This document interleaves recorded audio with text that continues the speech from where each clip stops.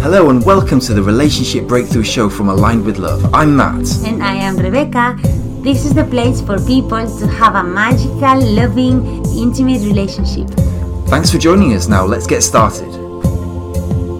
What are the costs of poor sleep on our relationship and on our life? Do we either take sleep for granted or maybe otherwise just consider it like the weather, something that we can't do anything about and we just have to live with?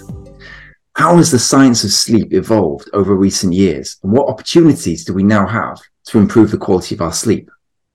Riley Jaris is the founder and CEO of The Sleep Consultant, an organization that helps CEOs, entrepreneurs, and high performers transform their sleep to significantly boost their productivity and energy levels, and may I say, relationships as well. We're going to be discovering today the 5 tips that can revolutionize your sleep. So really excited for this. Riley, firstly, welcome to the show. Thank you so much, Matt. It's an honor to be on today. Great to have you. And first question I wanted to ask, Riley, based on your research and understanding, why is sleep so fundamental, so important for our well-being? Yeah, sleep is really important. You know, sleep is something that we need to recharge and recuperate, not just our physical body, but our mind as well. If we're not getting that full recharge and recovery, you can think of it like a bank account.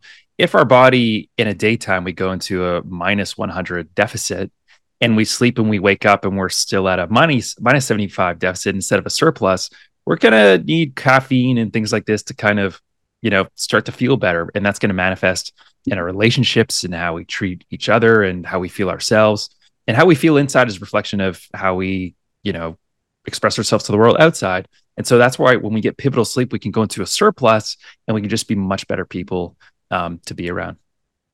Makes a lot of sense, Ryan. If we're better to be around, that sounds like a really good starting point, doesn't it, for so many aspects of our life? And Totally. I guess just to kind of bring this really into focus, if we're not getting the right sleep, if it's not working for us, what kind of things are we going to experience, and how is it going to affect us and the people around us? Yeah, a lot of things. So it's going to be everything from poor memory, poor recall. So if we go to our job, we might have brain fog. We might not be as sharp as we could be. We might feel like we're a walking zombie. And if we don't have a cup of coffee, then we just can't get through the day at all. But also in our relationships too, it's going to go with, reading those soft skills, the tone of our voice, being able to pick up on social cues like other people's facial expressions. If we don't have proper sleep, we all know ourselves. We know that we're more cranky. We have more of a short fuse, whether if it's with our children, colleagues, our partner.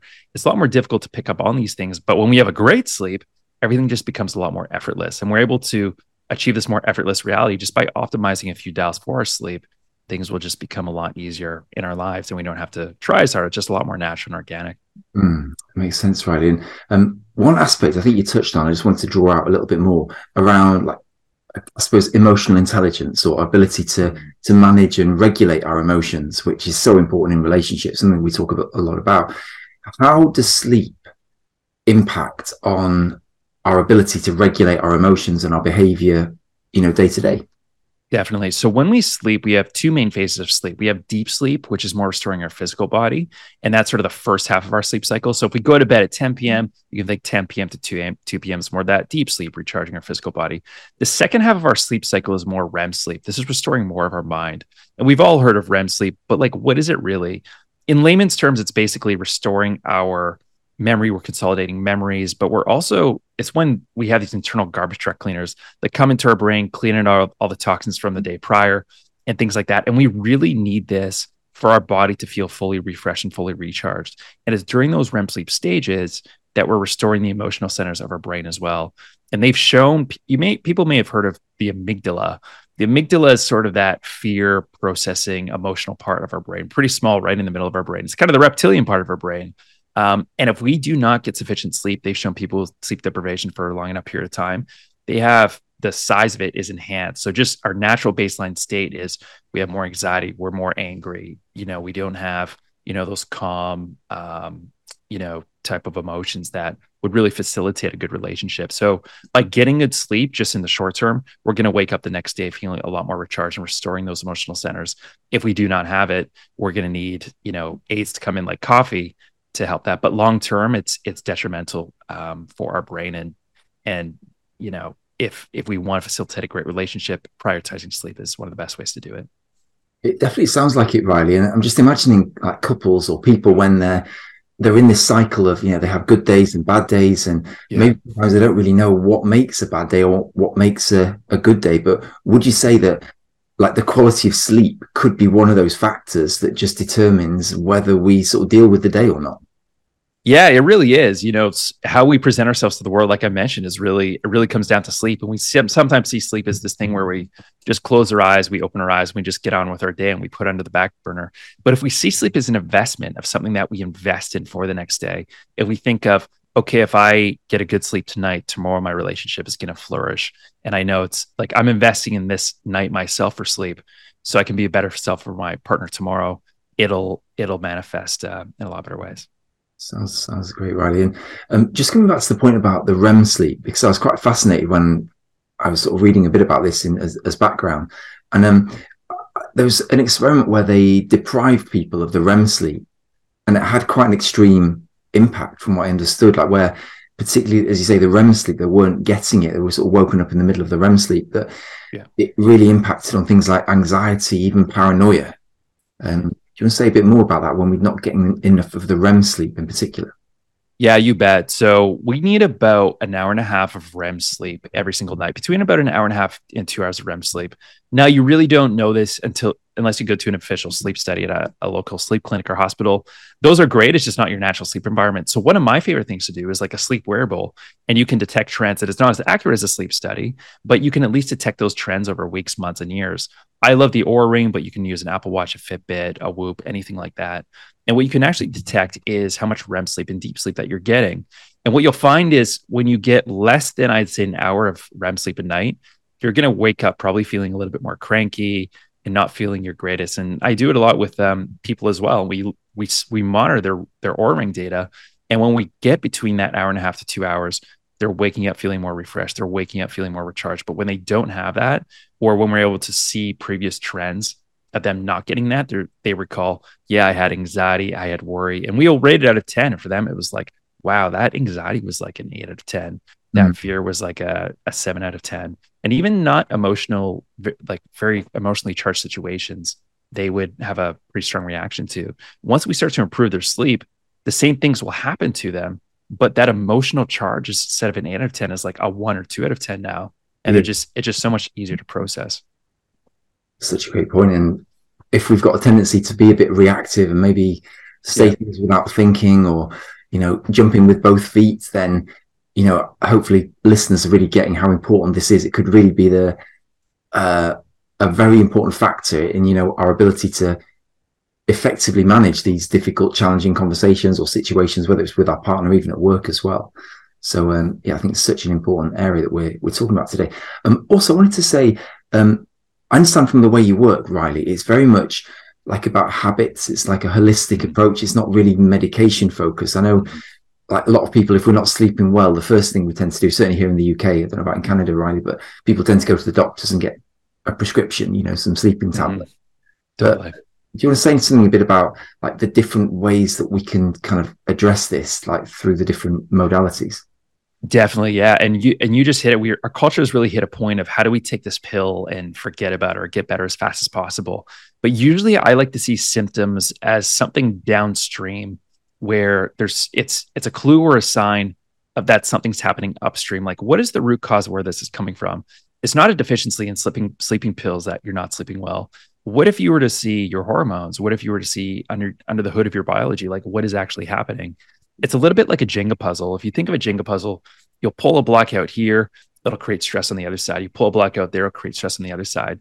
And in our life, we have these hidden stressors in our body, and they just add up. They add up to the point where we just can't sleep when we feel cranky. And the metaphor is the Jenga puzzle comes tumbling down.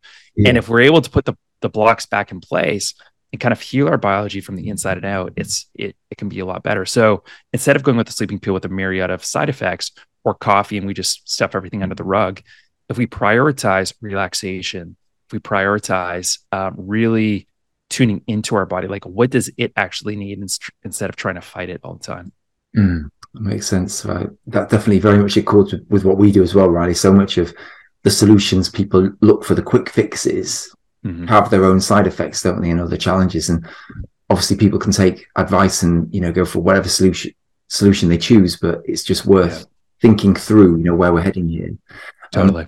Yeah, amazing. So in a minute, we're going to talk about the 5 tips that I'm sure people are dying to hear now. Now we've got so clear on how important this is. We're going to come on to that in just a moment.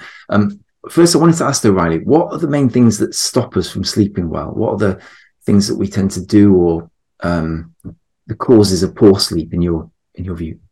Yeah, for I would say one of the biggest things I see is phone screens or like TVs or blue light in general before people go to sleep. Now, people work long days. Maybe they have children. They come home, they're exhausted. They want to sit down and they want to be on their phone, something that's relaxing, watch a video, a movie, or anything like that. But what happens is the blue light that enters our eyes will directly suppress our master sleep hormone, which is called melatonin.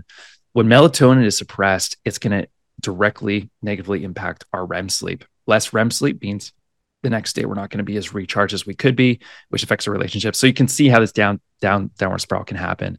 So that's one of the biggest ones that I would see for sure, why people don't get the greatest sleep.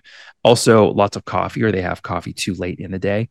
That can also be a big one as well. But really taking the time in your evening routine is the biggest one. It's just something that's really quick to do where you can start to recharge. And that's where we'll go more into the 5 tips. Yeah, perfect. Well, that leads us on nicely, right? So let's come on to the 5 tips that, things that are really, and having read these, I really love what we've put together here, because they're not only, very powerful, but they're also very simple as well. They don't require, for most people, massive sacrifices, changes in our lifestyle. It's just a bit of awareness and consistency. So yeah, I'm really excited to get into this, right? So let's get into the first of our 5 tips to revolutionize our sleep. So the first one is we want to sleep in a pitch black bedroom. Now, we're speaking idealistically here. Ideally, you would want to make it so you couldn't see your hand in front of you at nighttime when you go to sleep. But there's a ton of lights that could come in from outside on our window. So how do we make it pitch black? Number one is blackout curtains. That's really good. When you have blackout curtains to prevent the light from coming around, you can get Velcro kind of pin that light around. So that's one. The other thing is internal light from like the lights from our cable boxes or fans or heaters or TV. Even though our eyes are closed, we have receptors around our eyes that can detect light at a subtle level. So to turn all those off while we're sleeping is really important. And this kind of can tie into sort of, our phones when we sleep. But if we can turn our phones off like an hour prior to sleep, and even put like an audiobook on a timer or like a meditation while we're just closing our eyes and letting our thoughts slowly drift, this is so good for our brains to downshift from like gear 6 down to gear 1.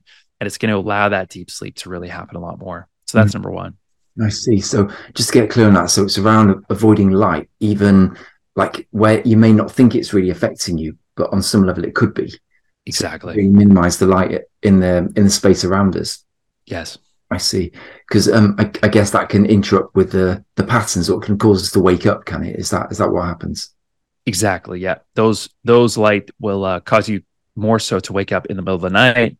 It'll be hard to get to sleep. Or if you wake up to go to the bathroom or anything else in the middle of the night, it's just going to be hard to fall asleep. And now you're thinking about the next day and all the stresses with that. And people know that when it happens to them. Yeah, makes sense, Riley. Perfect. So yeah, amazing. Well, let's go on to the second. What's the second tip you wanted to share with us? For sure. So the second one is we don't want to eat any food about 2 to 3 hours prior to sleep. And the reason for that is because if we eat too close to bedtime, it's going to cause a couple things. Our body temperature is going to increase.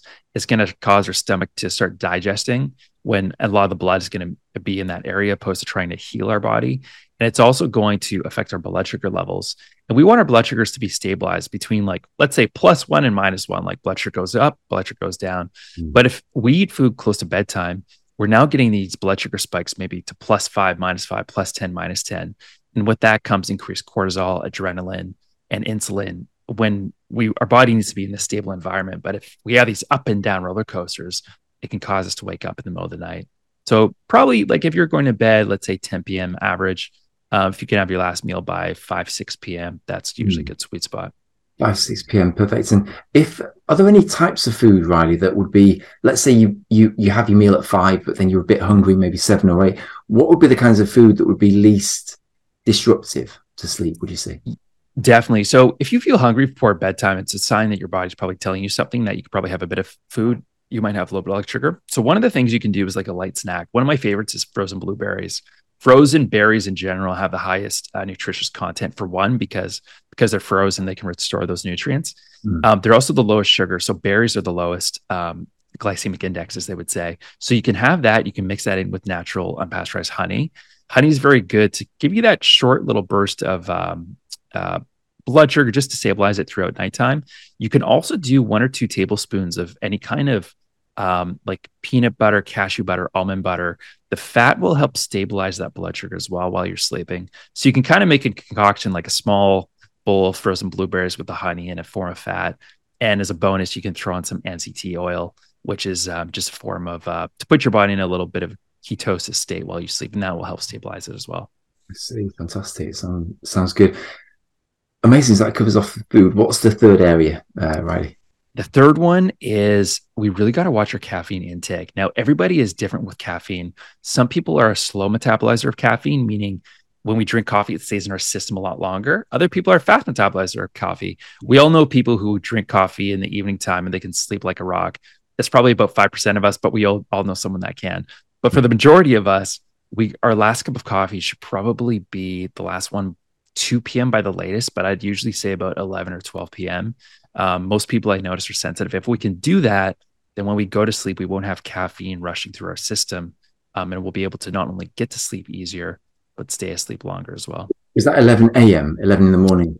11 a.m. Yeah. 11 a.m. to 12 p.m. is usually a good sweet spot. I see. So avoiding caffeine. Does that include tea as well, Riley, or just coffee? So there's a range there. So coffee has the most amount of caffeine, and there's different forms of tea. So like black tea, it's definitely a lot better than regular coffee, but you could probably have a tea in the afternoon if you want. In terms of teas, caffeine content, black tea and Earl Grey tea, they have the most amount of caffeine. Green tea is in the middle, then white tea is probably with the least amount of caffeine. So I know some people, they can drink green tea at dinner time and sleep fine. I'm one of those people, and green tea has many benefits as well. So I'd usually say that's probably okay, but people just really have to see what their body does best. It's a great point, isn't it, to be like self-aware and just see what works for us. Yeah. I know at one point I was drinking, I hadn't really thought about it that much, but I was drinking quite a bit of black tea that I didn't have. I had, and it was only a relatively small change. I normally drink green tea, but then I found myself getting some anxiety. Not exactly palpitations, but a bit of like overstimulation. I was thinking, well, what am I doing differently here? Yeah. And eventually I boiled it down to this tea that I was having, regularly. And sometimes if we're just aware enough to notice that, it can be really helpful, can't it? Yeah. That's self-experimentation, just try this for a week and see how you go. One last thing I'll say on that is if caffeine stimulates you a lot in the morning time and it's too much for you to handle, you can do a black tea, or another good tea in the morning is like a yerba mate tea. So you still get that caffeine if you need it, but it's a lot less than it is. Another good brand is called Four Sigmatic, which is basically a mushroom coffee. Another good one to check out. Amazing. Thank you. Perfect. What's the next tip, Riley? The fourth one, please. Yeah. The next one will be, a big one that people want to use to wind down. So they're stressed after they get home from work. Sometimes people will open a bottle of maybe, or a glass of wine or any form of alcohol, maybe it's beer or something else, to really help wind down. That can be good. But if you have it within 6 hours of bedtime, that can directly negatively impact REM sleep. Now, 1 or 2 nights, fine. But if you're doing it as an ongoing crutch, then it can negate the quality of your sleep as well. So that's one most people probably want to be aware of. That's such an interesting one, isn't it, Riley? And I know alcohol is such a big thing in our culture, socially and everything else. And also, I think a lot of people see alcohol as being like a way to relax. It's sort of intrinsically, like if we ever have alcohol, it does give us that sense of like relaxing, releasing. But this is quite a counterintuitive one, isn't it? Because from what I understand, it's we may feel somewhat relaxed, but in terms of the quality of our sleep, it has a big impact. Is that right? Yeah, that's exactly it. And one thing I'll touch on is, why do we feel relaxed when we drink alcohol? Well, we have different brain neurotransmitters, and one of them is called GABA. GABA is sort of the brakes in our brain. Well, we can actually induce the same thing naturally with GABA, and we can have a supplement known as like pharma-GABA. It's just a natural supplement. Always check with your doctor. You can do other things like L-theanine. That's something that's actually in green tea. You can do other supplements. Another one is called adaptogenic herbs. So you could do like ashwagandha or like a holy basil tea. These are all things that will naturally relax your body a lot more than alcohol will sometimes, actually. And if you can downshift from seventh gear down to one within 20 minutes, imagine how much easier you could sleep, from a stressful day at work. And that's what some of these supplements can do. I see. Any other ideas, Riley, or hints around if people are looking for that sort of relaxation after work? Maybe we've had a bad day and it's, we've got these things on our mind. What else would you recommend as an alternative to alcohol in that situation? For sure. You can also do things like an Epsom salt bath are amazing. Epsom salts is a form of magnesium, so it's incredible. You can also go with meditation, like you can do a self-guided meditation. The Honest guys on YouTube, it's free. They're a great resource, a favorite of people that I know. You can also do things, for example, like an outside walk, breathing in through your nose. It's called box breathing. So when you're just walking outside, you breathe in through your nose for 5 seconds, hold it for 5 seconds, and then breathe out your nose for 5 seconds. Do about 5 rounds of that. And that is shown scientifically to really induce, it's called the parasympathetic, your rest and digest nervous system, also known as your vagus nerve. And if people want to get more exploratory, there's tech. So there's something called Sensate. It's called getsensate.com. It's a little pebble on your chest that vibrates. That's really good. Another device is called Apollo Neuro. You can download an app on your phone called Brain.fm. That's also incredible. So there's so many gadgets and ways to do it. And just consider these tools in your toolbox. You don't have to use them at once, but just try each one, see how you react. And journal is really important too. So if you can just self-monitor subjectively how you feel, because we forget what we ate for breakfast 2 days ago. And so if you can monitor this stuff and look back at it, you can see the improvements you make. That's a really great point, Riley, isn't it? And reflects back what we said earlier about like when we try different things. Let's say we have a really amazing few days and we're just feeling on top of the world. Well, wouldn't it be useful just to think, well, what did I do differently? What practices or habits was I running during this time when I was really thriving compared to when I'm not? And totally get a nugget of insight from that. Amazing. Well, so on to the fifth and final tip, please. So the final one is a bit of one that is probably one that most people don't know about. Everyone thinks that sleep is all about the evening routine, but equally it's all about the morning routine. And what we do in the morning can actually impact what happens at nighttime. And what that is we want to expose our eyes to the sun for 10 to 30 minutes within the first hour that we wake up. And the reason is, without going too much into the science of it, but when we wake up, our cortisol is at its highest point, our melatonin is at its lowest point.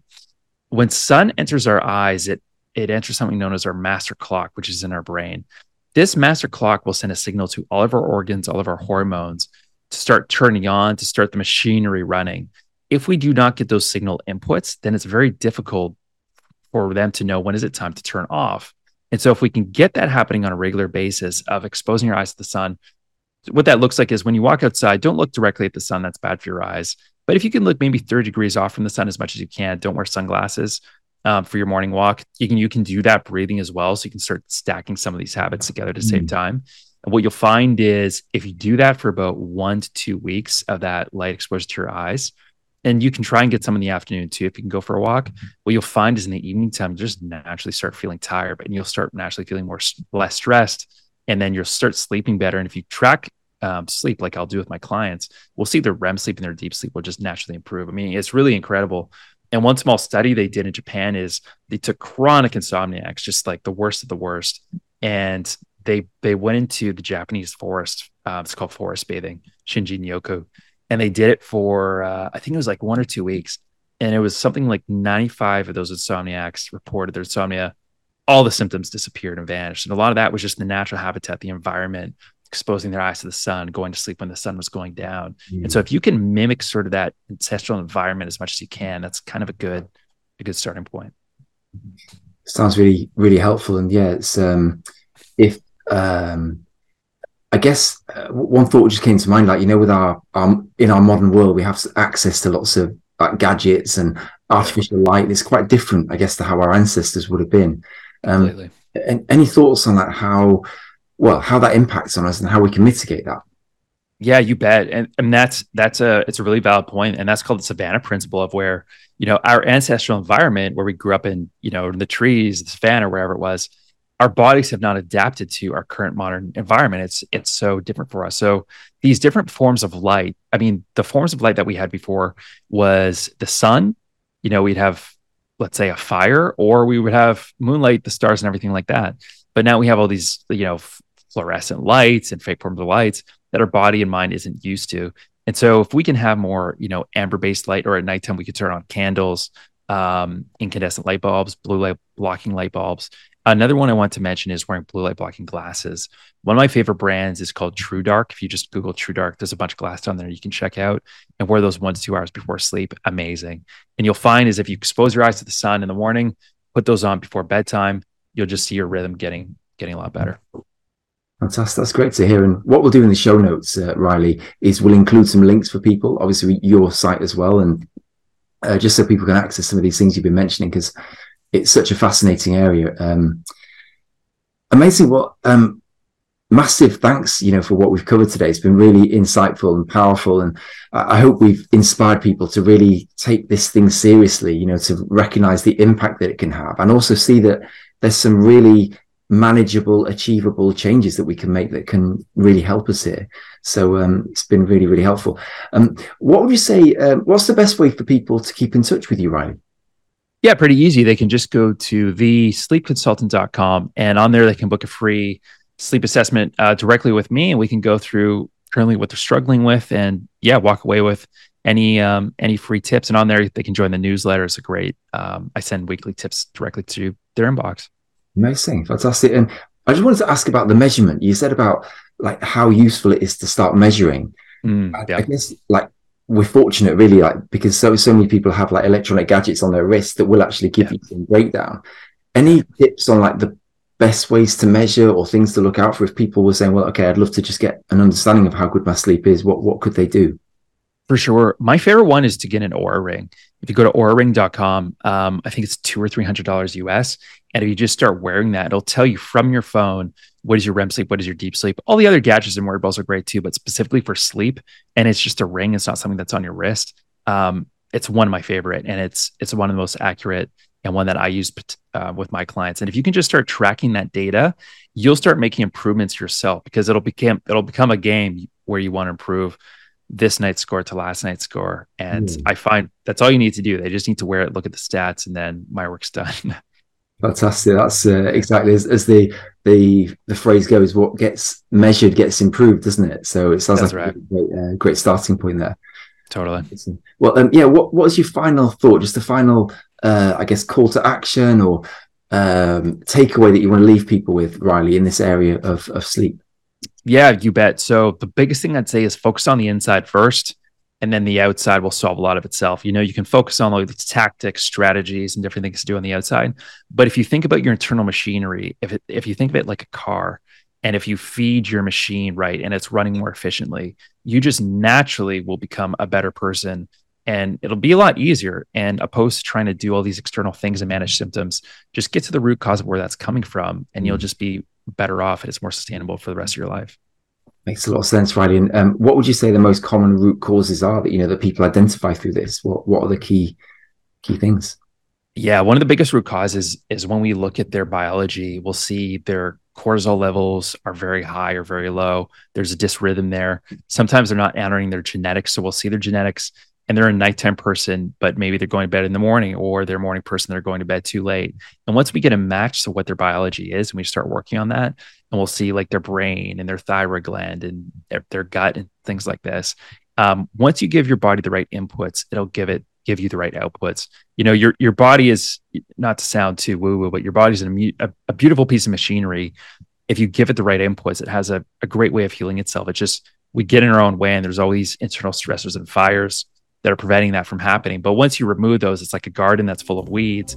We remove the weeds first, and then we plant seeds in that garden, and then that garden can flourish. But the first step is remove those weeds. Okay, that's all for today. Thanks again for joining us, and please remember to subscribe and to leave us a review.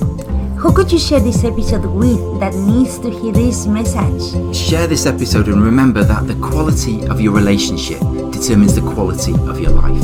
See you on the next episode.